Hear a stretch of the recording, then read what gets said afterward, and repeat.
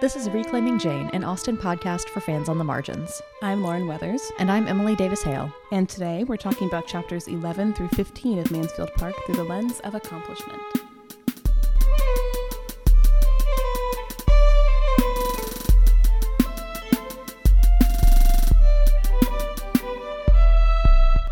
So this was... I don't know if I want to call it a weird section, but it was a weird section.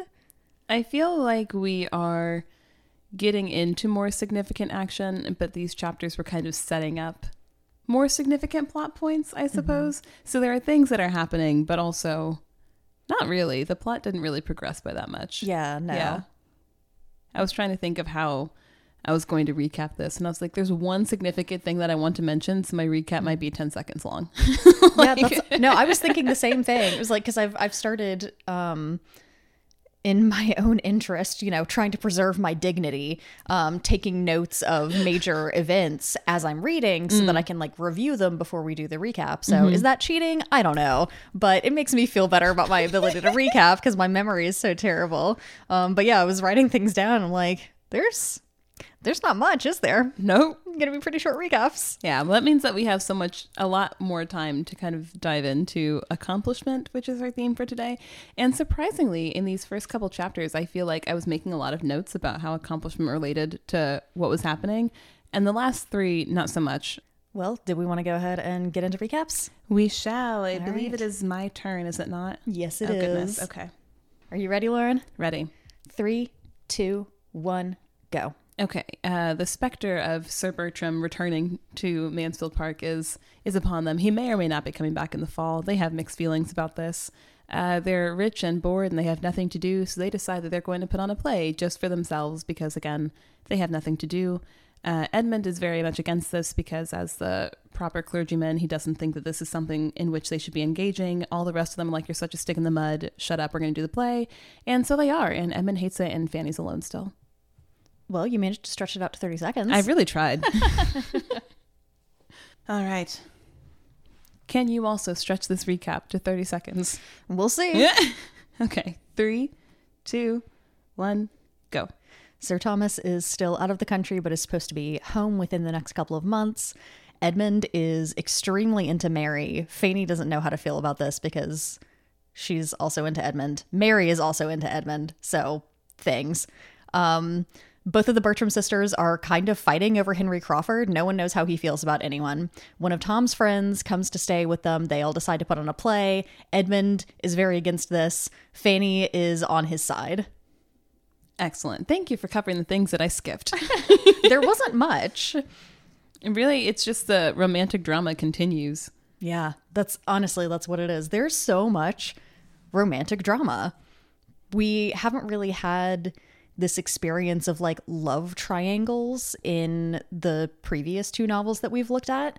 So there's a lot more interpersonal drama on that kind of direct level than there was in either Sense and Sensibility or in Pride and Prejudice. Mm-hmm. And now we have multiple love triangles. We went from 0 to at least 2. We went from 0 to 100. Right, real quick.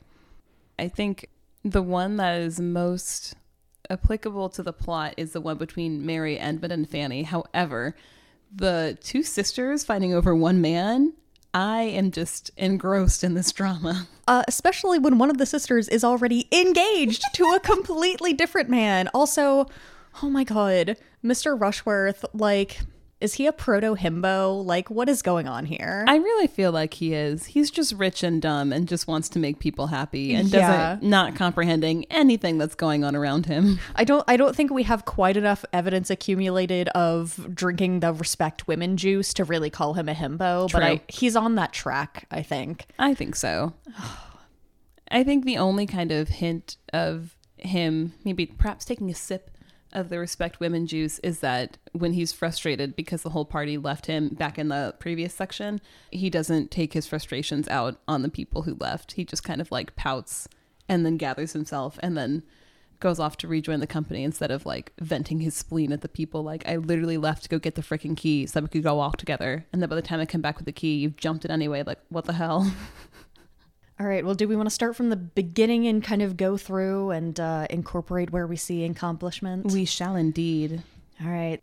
We begin with the news that Sir Thomas is planning his imminent return to England. It's apparently going to take him like 2 months to get back because sea travel. That sounds terrible. I'm so glad we don't live in those times. I think about that all the time. I like read about travel in any old-timey book like this, where I cannot fathom just the fact that something that we are now, thank you God for technology, able to do in like 7 hours on a plane would take months. Absolutely not. I would never go anywhere. Yeah, no, definitely not. Especially like overseas travel. I mean, I'm terrified enough being in a plane over open ocean. Being in a ship for weeks on open sea would be like, no, actually, that's not going to happen. Hard pass on that one. Nope, you can either be claustrophobic below decks or agoraphobic above deck. Take your pick. The ocean is just so terrifying. Better Sir Thomas than us. He can have his terrible sea journey back to England, and clearly his children don't really care that much either, because no one's particularly excited that he's coming back. They're really not. I mean, Tom has been enjoying, lording it over as the temporary man of the house. Mariah is on the verge of like wishing her father wouldn't come back, because as soon as he gets back, her marriage is on. And she is definitely having second thoughts about this. Which is interesting because in the preceding chapters, it seemed like she was just sort of engaging in this kind of idle flirtation with Henry Crawford. But now we're seeing a little bit more of like her internal life and thoughts about her impending marriage to Rushworth. And she like doesn't actually want it to happen. She does not want to get married to that man at all. And Julia is also annoyed because she is the one who's actually not engaged and should be the one who's able to kind of engage in these not quite so idle flirtations with Henry Crawford, but her sister is in the way. And so from Julia's perspective, she's like, excuse you, you already have a man. I do not have a man. Why are you in my space? Like, move over. I'm trying to secure my own marriage. Julia's like, it's my turn now. Would you please get out of the way? Literally. I don't blame her. I don't at all. She's definitely not in the wrong. I would be irritated with my sister too. Like, girlie, I know that apparently you're not happy, but he has money and you're engaged, so just go away. Yeah, I mean, they both annoy me, but yeah, I feel like Julia definitely has more of a right to her feeling here. Yeah, neither of them are exactly my favorite, not gonna lie. Honestly, none of these people are my favorite. I know, I don't like them. Yeah. It's just kind of a cast of unlikable characters. It is. Yeah. It really is. Yeah. I don't think anybody's like irredeemable, but they're just not likable people, any of them. Yeah, it's not like it's a book of villains. There's just nobody who we particularly want to root for. Exactly. There's no standout hero. By conventions of the story, it's obviously Fanny, but we don't really like her that much, so... It's the sympathy support. Exactly. I don't feel as emotionally invested in Fanny as I did in, like, Elizabeth Bennet or either Eleanor or Marianne. Definitely. Anyway, we also see some more of Mary and Edmund starting to become closer, much to Fanny's dismay. Oh, Fanny is so just like silently upset by this. But also, all of their interactions seem to be Mary taking the piss out of the clergy and Edmund being like, but it's not that bad. Like, what does he see in her? Apparently, it's like in the lightness of her step and the sway of her hips or something, because it's certainly not in the words that she's saying to him, because Jesus. Yeah, there it is. Mary tripped off to the instrument, leaving Edmund looking after her in an ecstasy of admiration of all her many virtues, from her obliging manners down to her light and graceful tread, next to which I wrote, that's a pretty generous definition of virtue. That is the exact passage that I was thinking of. Yes. So basically, she's hot, and she has a style about her that he likes, but I don't think they're compatible as people. I mean, this is one of the things that she says where I wrote, who hurt you? She goes, a clergyman has nothing to do but be slovenly and selfish, read the newspaper, watch the weather, and quarrel with his wife. His curate does all the work, and the business of his own life is to dine. She's holding a grudge against someone specific. And then she said, I speak what appears to me the general opinion. And where an opinion is general, it is usually correct. It's like, I heard from 2 other people that they also hate clergymen. So therefore, everybody does. And this applies to everyone. Yes. And also just the concept that the general feeling of the public is always right. In what world? Sometimes the public is really stupid. Yeah. This conversation does give us the line from Miss Crawford. I fancy Miss Price has been more used to deserve praise than to hear it. And that was like one of the phrases that I marked for accomplishment too. Like, if a tree falls in the forest and nobody hears it, doesn't make a sound. If you are accomplished, but nobody calls you accomplished, are you really? Where does the distinction fall? That was such an interesting line. Is Mary actually recognizing that Fanny just goes unobserved by everyone? Or is this just another like snide backhanded compliment? I feel like more the latter. Mm-hmm. And I also think that Mary is smart enough to be able to see that Edmund is the only one who really takes Fanny into account. And by treating her with any kind of respect, that she can gain more of Edmund's preference. I don't really think she's doing anything for Fanny's benefit. Oh, definitely not. Yeah. Edmund is the only person who has ever once thought of Fanny's actual benefit. And even he has his moments. Oh, Lord. I can't even really root for Fanny and Edmund because every time he talks to her, it's in a kind of condescending way. So I'm like, And okay. she's clearly just infatuated with him because he's the only person who's ever shown her a modicum of true kindness. Right. I wrote a note right at the beginning of chapter 12. There's a sentence where, when they're talking about Mr. Crawford, where it says, you know, prosperity has made him thoughtless and selfish is what the narration says. And I put, is that a downside of accomplishment? Oh. Are there negatives to becoming what society calls accomplished? Because then do you leave things behind that make you a more thoughtful and empathetic person because they don't serve what accomplishment looks like? I think that's something that we could draw really easy parallels with today, because we see people who have followed that trajectory of coming from nothing and now they're wildly successful and they've found wealth and fame and they've become completely disconnected from the current realities of the place that they came from, even if they still remember and feel that they relate to what it was previously. The world moves on. And we have the difference between the vapid and selfish upper class people who we see trying to amuse themselves throughout this entire section, and then Fanny, who specifically is not the same kind of upper class, who is one who's making all of these insightful comments, and who, even though she doesn't always give herself the credit because she lacks so much self-confidence, is usually the one to actually accurately see what's happening. So it's the person who, by society standards, is least accomplished, who's actually the one who's most insightful as to what the dynamics are, what's going on, because all she does is observes. And so she's more likely to accurately describe something than any of the other people who would be considered more highly educated or accomplished. There's something that we could say there about the insulation of, in this case, especially wealth and class.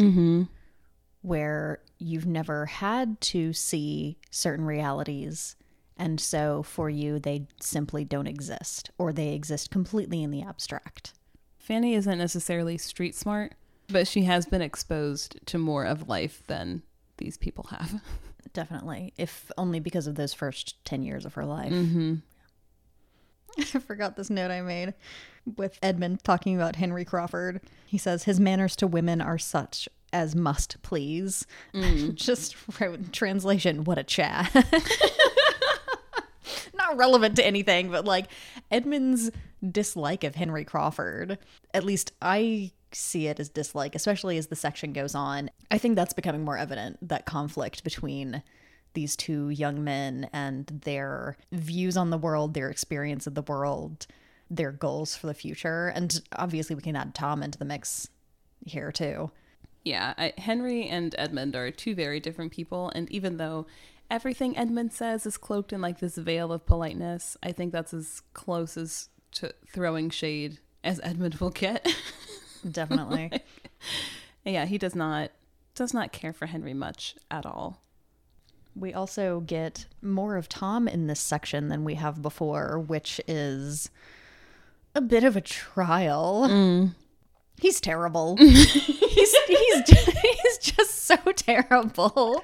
I was trying to think of a polite way to say that he sucked, but yeah, that's pretty much it. Nope. Yeah, diplomacy here? No, absolutely not.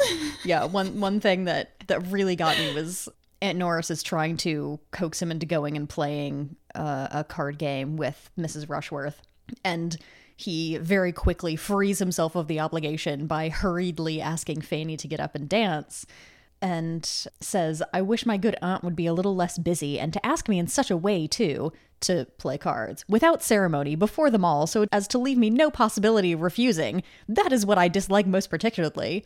It raises my spleen more than anything to have the pretense of being asked, of being given a choice, and at the same time addressed in such a way as to oblige one to do the very thing. Sir, that's what you just did to Fanny. You basically grabbed her and said, we're going to dance, come on. Like, who does that sound like? And also, you had the opportunity to ask her for ages because you've just been sitting there.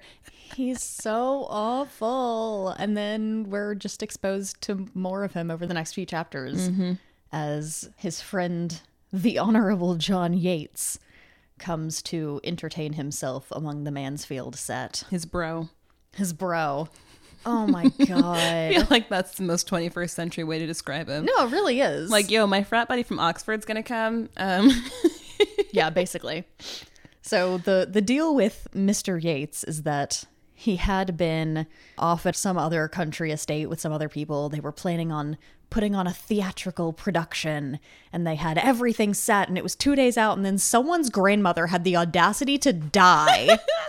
He's so mean about this, too. He's like, it's just somebody's grandmother. Like, couldn't they have kept the news for a couple days? We wanted to put on our play. No empathy whatsoever. No, absolutely none. This negatively affected my life with your death. Like, this is so rude. Absolutely wild. But with his arrival and his obsession with this interrupted play, he brings the spark of interest into Mansfield, and everyone is captivated by his stories of basically this play they were putting on, and like all of the drama that went into casting parts, and how he really wanted this one part, but well, this guy was sponsoring the play, so we had to let him play that part. This goes on for like 3 or 4 pages of him just recounting all of the trivialities, and Mariah and Julia and Tom are completely obsessed. And Edmund is basically sitting to the side with arms crossed like, are you kidding me? This is what we're doing? Edmund is so ready to be a fun killer. I don't know what your historical context is, but I have a guess. So do you want to explain why Edmund is being a fun killer? Yeah, let's go ahead and talk about why Edmund is trying to ruin everyone's good time. Your guess from earlier when we were texting was correct, that my context is about theater and theatrical productions and the associations that are connected with acting at this time. So theater really hit a new high point, and sort of a formalized high point, at the end of the Elizabethan period with Shakespeare, with permanent theaters, whereas before, theater troupes were sort of itinerant. They would go town to town, just kind of set up in the square, do their productions, that sort of thing. So there was a high point, which was very quickly cut down for appropriately Puritan reasons during the interregnum after the English Civil War, but had a resurgence when the monarchy was restored. And then the whole scene kind of changed with that resurgence. Theaters were being constructed in a different way. So there were like assigned seats, basically, rather than just a pit where you pay your penny to get in and everyone's down there together. In the late 17th century, women were also finally allowed on stage. It was interesting. One of the sources I read said something about how women being on stage brought like this whole new dimension of like plot twists they could have with women dressing as men. Like, you know about Shakespeare, right? Like, he did that when it was just men allowed on stage, but okay. I was literally thinking that. It's like 12th Night? Hello? Yeah, right? Like, there were cross-dressing plots. Anyway, whatever. Decades before, but yeah. That's fine. But yeah, so with especially the emergence of women onto the theatrical stage, actresses in particular were viewed as being of kind of questionable character. And there's a lot of debate about like why this is, and I'm sure there's a lot of reasons why that happened. I tend to view it as sort of an equivalency of acting with sex work, where the actor or the sex worker is seen as using their body in a public space to make a living. It's a kind of a tenuous connection. There is also the pretty well documented historical phenomenon of performers actually also being sex workers. I'm more familiar with this in a ballet context. Really? Oh, yeah. Prima ballerinas were very often quite visible mistresses of nobility or just very rich men. I never knew that. Yeah. What? Yeah. Sorry, so my mind's been blown. I'm so glad. So there was, in some cases, an actual connection where theater performers were also sex workers. Also, just in case anyone's in doubt, the official Reclaiming Jane stance is that sex work is work. Sex workers are workers. We're not going into that. So yes, now that that's out of the way. So there was, in some cases, a real connection between theatrical work and sex work. It was not universal. It's not a given that if someone, especially a woman, is an actress, that she is also a sex worker. But there was a perceived connection. This connection was actually made on kind of both ends of the moral spectrum. So these like moralist reformers were writing about acting as being immoral work in connection with sex work, whether actual or imagined. And then people like satirists are thriving off of the like behind the scenes drama, for lack of a better term, of the theater world, which was in a really interesting state at this period in time in the Regency. So in the 18th century, there were certain restrictions placed on what were licensed productions. There were actually only 2 theaters in London that actually were licensed to put on public productions, which is part of why these private theatrical companies flourished, going from estate to estate.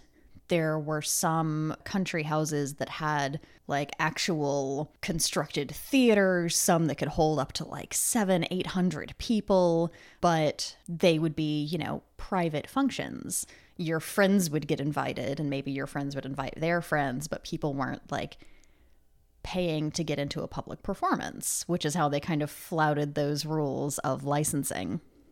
But also sort of looping back around to this connection between theater and sex work, one of the things that contributed to the perception of actors being immoral or of questionable character was that on stage, they would quite literally act out these situations that in real life would be absolutely unconscionable.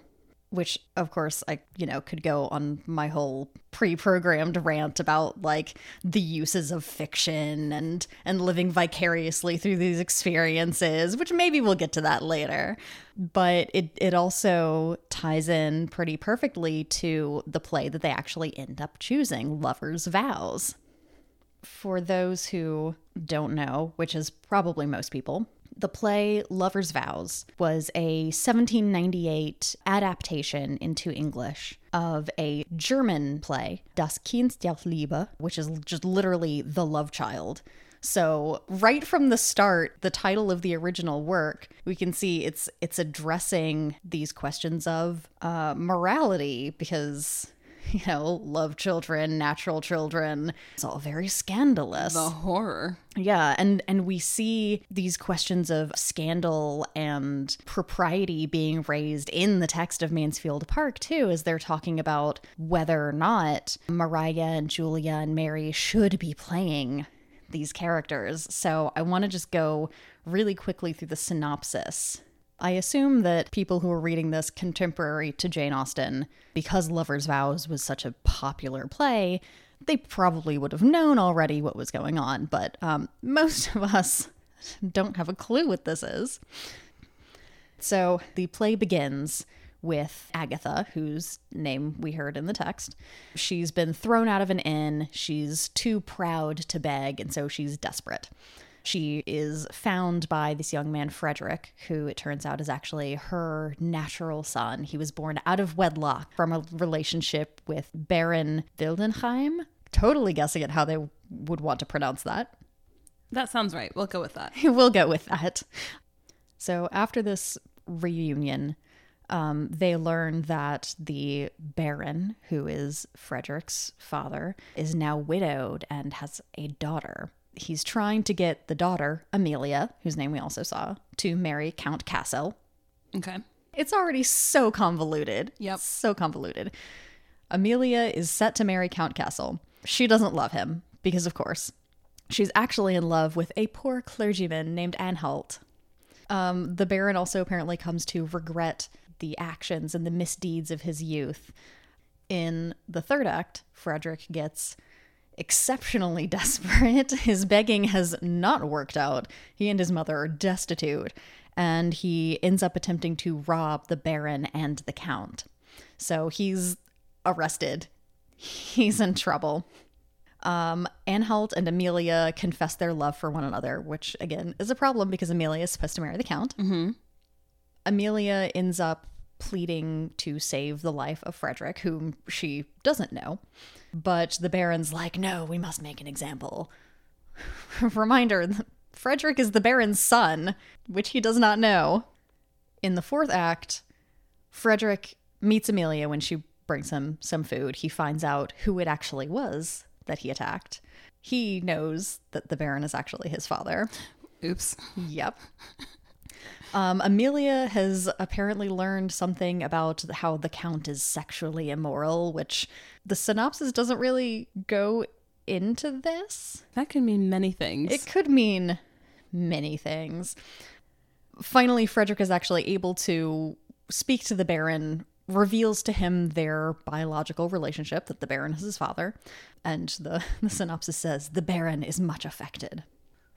But finally, in the last act, Frederick and Anhalt, the clergyman, convince the Baron that he has to marry Agatha. He has to make right his misdeeds from so many years ago. And then because the Baron is so grateful to Anhalt, he's like, okay, I guess you can marry my daughter. And then, everyone lives happily ever after. The end. The end.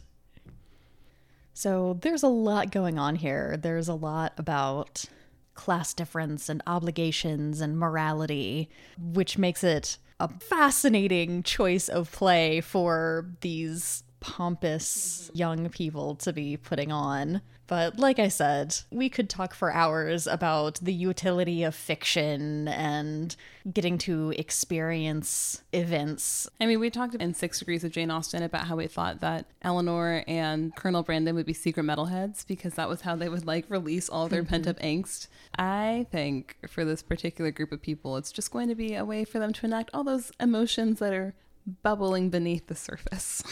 I should have gone back and read the negotiations about casting. Mm-hmm. Oh my God. After reading that synopsis, because without the context of who all the characters are and what's going on in the play, I think it makes it more difficult to understand the meaning of these people being cast as certain characters and the interactions that they're going to have to play out on their constructed stage. Yeah, without knowing the storyline, it's hard to figure out why the sisters are upset. Julia's heated because Henry Crawford says, I must entreat you not to play Agatha because we laugh too much together and I'm never going to be able to be serious when I look at you. But that means that he's pushed her out of being able to be Agatha and that Mariah gets to do it instead. Mariah understands what's happening and she's smirking, which Julia sees because she's like, okay, well, if Mariah looks upset, then maybe this isn't the slight that I think it is.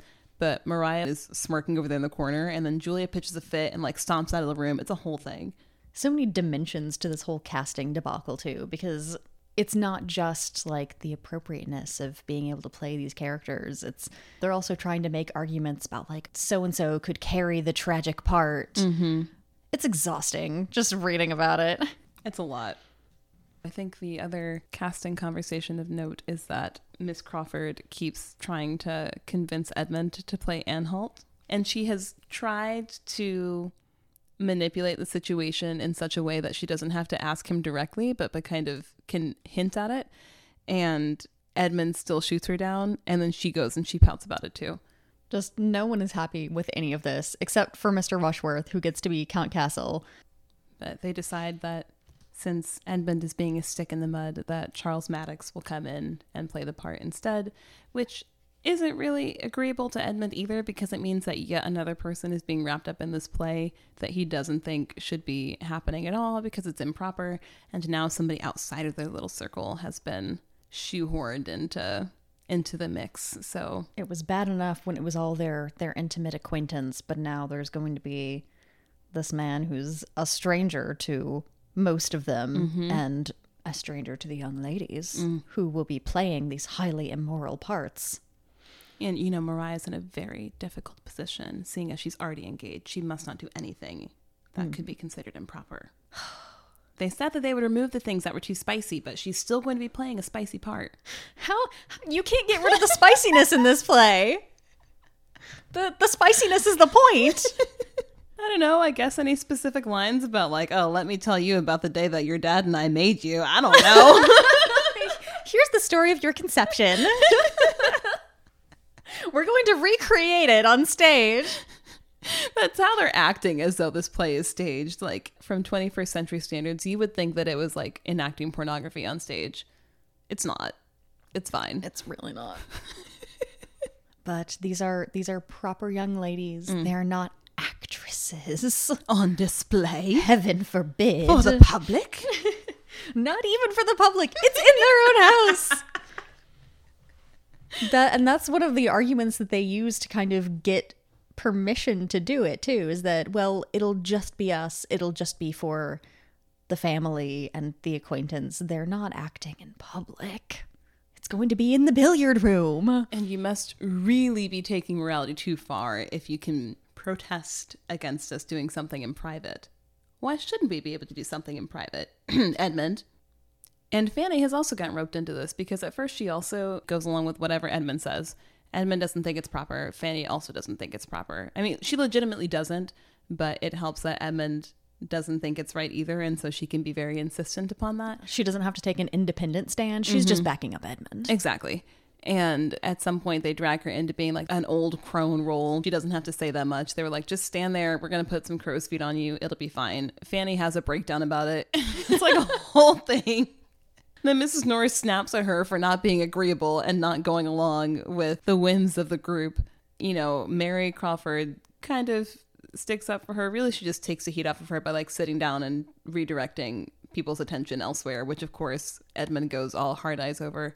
Which Mary knew he would, which is why she did it. And that's kind of where this section leaves off. Parts have pretty much been assigned. There is still some discontented parties. Edmund is still resolutely standing to the side as they remake over a room of the house into the theater. And that's it. We're going to see what drama comes from that. There'll be a lot, I expect. No pun intended. Every pun intended. You kidding? We're talking about interpersonal relationships and theater. It's the drama puns. How can you not use them? They really are. It's just sitting right there for the taking. We would be doing ourselves a disservice to not use the drama puns. So that is our section. That is what's going on with theater and acting in the Regency period. I'm so frustrated with all of these people. I'm so done with them. We're barely into this book. No. Yeah, no. Can't say that I'm a fan of anybody in this book. At least we're getting good content out of them. We are. I mean, I'm entertained. Oh, yeah. I just don't necessarily like them. And you don't have to like the characters that you read about in fiction. It makes it more fun. It's not a requirement. Thank God, because I don't like these people. Nope. Well, Lauren, I've been through my historical context already. What do you have for pop culture for us today? So, because we were thinking of theater and accomplishment and women being on display, I was thinking about diversity in media and pop culture, and what is the difference between being represented or being representative and being on display. Okay. And we have seen that there is now a difference in between like being the token Black best friend, for example, and actually having like well-rounded characters who aren't white on screen. And I actually think that Austen adaptations have done this like decently well, not without critique, mind you, but like most recently in Sanditon, like Georgiana gets to be her own person with her own storyline that is separate from Charlotte. She doesn't exist solely to be Charlotte's friend. She has her own life and storyline going on. Does that get sidelined halfway through the season? Yes. But was she written as a character separate from Charlotte who has her own thoughts and motivations and storyline? Also yes. So not perfect, but she is an example of like an actual realized character and person instead of we've just like propped up this person here to say, yay, we're diverse.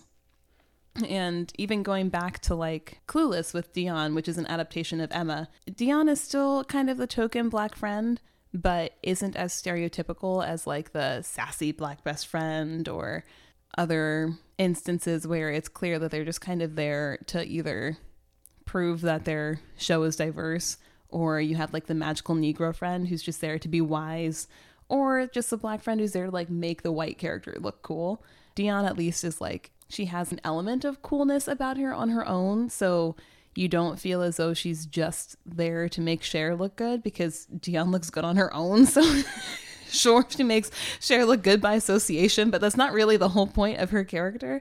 And she has her own life going on. Like it's a movie, so there's only so much runtime. You can't spend that much time on Dion, but like she has her own life separate from Cher. Her motivations and existence as a character is not solely predicated on Cher all the time. But with a lot of media, that's not necessarily the case when we have Black characters who are there. So you have, like I mentioned, like the sassy Black friend, you have the magical Negro friend, you have the Black guy who's just kind of there in the background, Lee Jordan, Dean Thomas, and Harry Potter. And that to me is an example of being on display. That is like the screenwriter or the director going like, here, you said you wanted Black people. I gave you one. Shut up now. And then there's being represented, or being able to be representative in a good way, where a character is written in a way that makes them a fully realized person, or they're the protagonist of the film rather than a supporting character. And there's an element of thought and care that goes into creating that character instead of just here you go, like a throwaway. And I was thinking of display specifically because we were talking about what theater was like in the Regency period, where it was very much interpreted as women being on display, which was why it was so pearl clutching for ladies to be involved in theater. And so then when I was thinking of accomplishment and tying that into that, is it an accomplishment to make it into a space that you've historically been shut out of if you're only going to be treated as a display piece and not part of the conversation?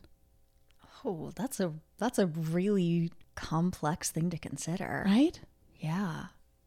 I don't know that there is one answer to that. Yeah, I don't think there is. Yeah. But I think it's something to chew on and to consider. Like, okay, well, in our 21st century definition of accomplished, is it an accomplishment if you have made it to be a board member of like a Fortune 500 company if your opinions are never actually valued? Like, sure, you made it and you have a seat at the table, but for what? Yeah, I think in one sense we could say the answer is yes, that it is an accomplishment because of such a long history of the experience of minoritized people, especially racially minoritized people, having to work so much harder to be recognized for what they've done. In that sense, yeah, it's an accomplishment because they've had to do a hell of a lot to get to that point. But then are you actually able to accomplish anything substantial once you've just been relegated to being the token X? And are you just propping up more harm? Because will they look at you and use you as a scapegoat and say, well, this person approved it. And so as clearly the representative of their entire community, to whatever community that it is that they belong to, clearly this is fine because they signed off on it. I don't know. I feel like it's rough because it is an accomplishment, but then at what cost, and then what can you accomplish in said space? I don't think it can really be assessed on anything under the individual level, because there are also circumstances where the person who's made it to that point is just like knowingly complicit in what's going on. Yep. I think in some cases too, you fight so much to get there that by the time you reach it, you're just tired. Yeah, absolutely. You don't have any fight left because it was such a slog to get to wherever it is that you are in the first place. And I like thinking of Hollywood too. I think of all of the Black actors and actresses who had to take those token best friend roles and had to take the magical Negro roles because there was nothing else. Like you take this thing that is clearly flat and one-dimensional, or you take nothing and you have no seat at the table and you have no industry connections. You get nothing. You take the scraps or you can leave, you know? Yeah, and people get a lot of really unfair criticism for having to do that to accomplish anything in their field, and they're getting individual judgment for something that is systemic, that they don't actually have any power over. Right. And now I think one of those common critiques is like, oh, well, just write your own thing. Yeah, we are. And then the question is, who's going to produce it?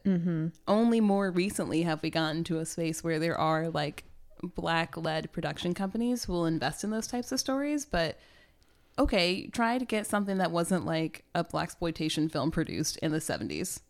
Good luck. Like, yeah, I mean, that's very context dependent too, because like on a smaller scale, like lower stakes, you know, that's one thing. It's also still shitty to say, well, you can do your own. But that's something where there isn't such a barrier to entry. Whereas if you're saying, oh, if you want to see more Black-led blockbusters, like, why don't you make your own? There's an entire industry that has already been set up to forward white people's work. How are you supposed to just upend that overnight and make an entire production happen? right. Yeah, it's a lot more complex than just go do it yourself. Yeah. It's not a lack of trying on the individual part. It's the fact that there's an entire system that already exists that in many ways explicitly excludes that kind of representation at all levels. And even with like the tension between representation and display that I mentioned earlier, even the characters who were there on display were still somebody who we were able to look at, you know, whatever kind of character that was, whether it was like a queer coded character or a character of color. It's like we knew that they weren't getting the development that they desire, but they were still there. When that's all you have, you'll take it. Exactly. And you'll run with it, which is why fanfiction exists. You see someone vaguely queer coded, like maybe even in a malicious way, and you're like, all right, well, they're mine now. I will take this scrap and I will make it a feast. Thank you so much. That is what fandom excels at. I think of like all of the Disney movies where it's like the white protagonist and then their sassy Black friend. And like, okay, High School Musical, I feel like is a very good example of this. You have angry Black man basketball playing Chad, and then you have sassy Taylor. And I'm not saying that that is like all that they are. However, comma, do they have any purpose to the story other than to date each other as the only two other Black people and to tell Troy and Gabriella what to do? Because I don't think they do. No. I mean, in High School Musical, everybody's pretty flat. But still, that's, yeah, I mean, it's a symptom of a larger problem, for sure. No, it's not a perfect example because it's High School Musical, like, but it's a relatable example. Does anybody get deep character development in High School Musical? No. But this is not a case of, like, Troy Bolton being a fully realized human while Chad is not. Yeah. But your point stands. I really just wish that they had gotten Monique Coleman's character better wigs. You know, she's in headband wigs all the time because nobody knew how to do her hair. Her wig line was atrocious. That's why there's a headband over it all the time. Hire a single person who knows how to do that. Listen, Corbin Blue's hair looked great. Somebody had like whatever curl cream was necessary for him on set because the curls were popping every time. I don't know what the hell was happening on the other side, but they did not know how to do her hair. You know what? I can't even say that was Disney's fault because Tyler Perry has his actresses looking whack every movie. I don't know what it is with Tyler Perry's wigs. Such a disservice. It's awful. It's terrible. Why did you do that to your own people? I mean, that's honestly another aspect of the problems between representation and tokenization. Because if you're investing in a good representation, okay, good representation is kind of loaded. Nebulous. Yeah, we could do another entire podcast about that. God knows I see enough discourse on the internet. But yeah, I think that really speaks to how these industries are not investing in supporting the careers of either actors or crew members, because if you won't even get a hairdresser who knows how to do a Black woman's hair, like, what are you doing? Like, it trickles down to the literal lowest of the low as far as film sets go. Like, when I was in college, I used to go every once in a while to go be an extra on set. And sometimes they would say not to come with your hair done because they were going to do it. And I was like, no, you're not. I will be arriving with my hair looking presentable, because otherwise I'm going to get there and you're going to look at me and I'm going to look at you. And we were both going to know that you do not know what to do with my hair. So thank you so much. But I will be ignoring that instruction. Mm-hmm. I was never wrong either. Yeah. And that was all that I had as far as pop culture connection was, how do we consider representation versus display? And then what does it mean to be accomplished when you've been excluded? And I feel like that's something that anybody could just continue to debate ad nauseum forever. Yeah. But it's a fun question to think about. Mm-hmm. Yeah, it's not a question that, like, we're going to figure out. I would get paid a lot more money if that were something I knew how to figure out. Anyway, should we do final takeaways? Yeah, let's do final takeaways. I feel like we've reached that point. Yeah. I think you go first this time. Okay, I think my final takeaway is also going to relate a bit more to what you brought in with pop culture. That there are different dimensions to accomplishment, and it's partly dependent on outside recognition and outside understanding of what that accomplishment means. I think then my final takeaway is that we should look for accomplishment outside of traditional avenues. And there is the traditionally accepted view of accomplishment and what accomplishment looks like, but that isn't the only way in which someone can be accomplished. And sometimes when people leave the prescribed definition, they find something that's perhaps more meaningful. Ooh, we made it. We did, somehow. Shall we pull a tarot card? Yes, let's do our tarot. Yay! We pulled the 9 of clubs, and that is the sun.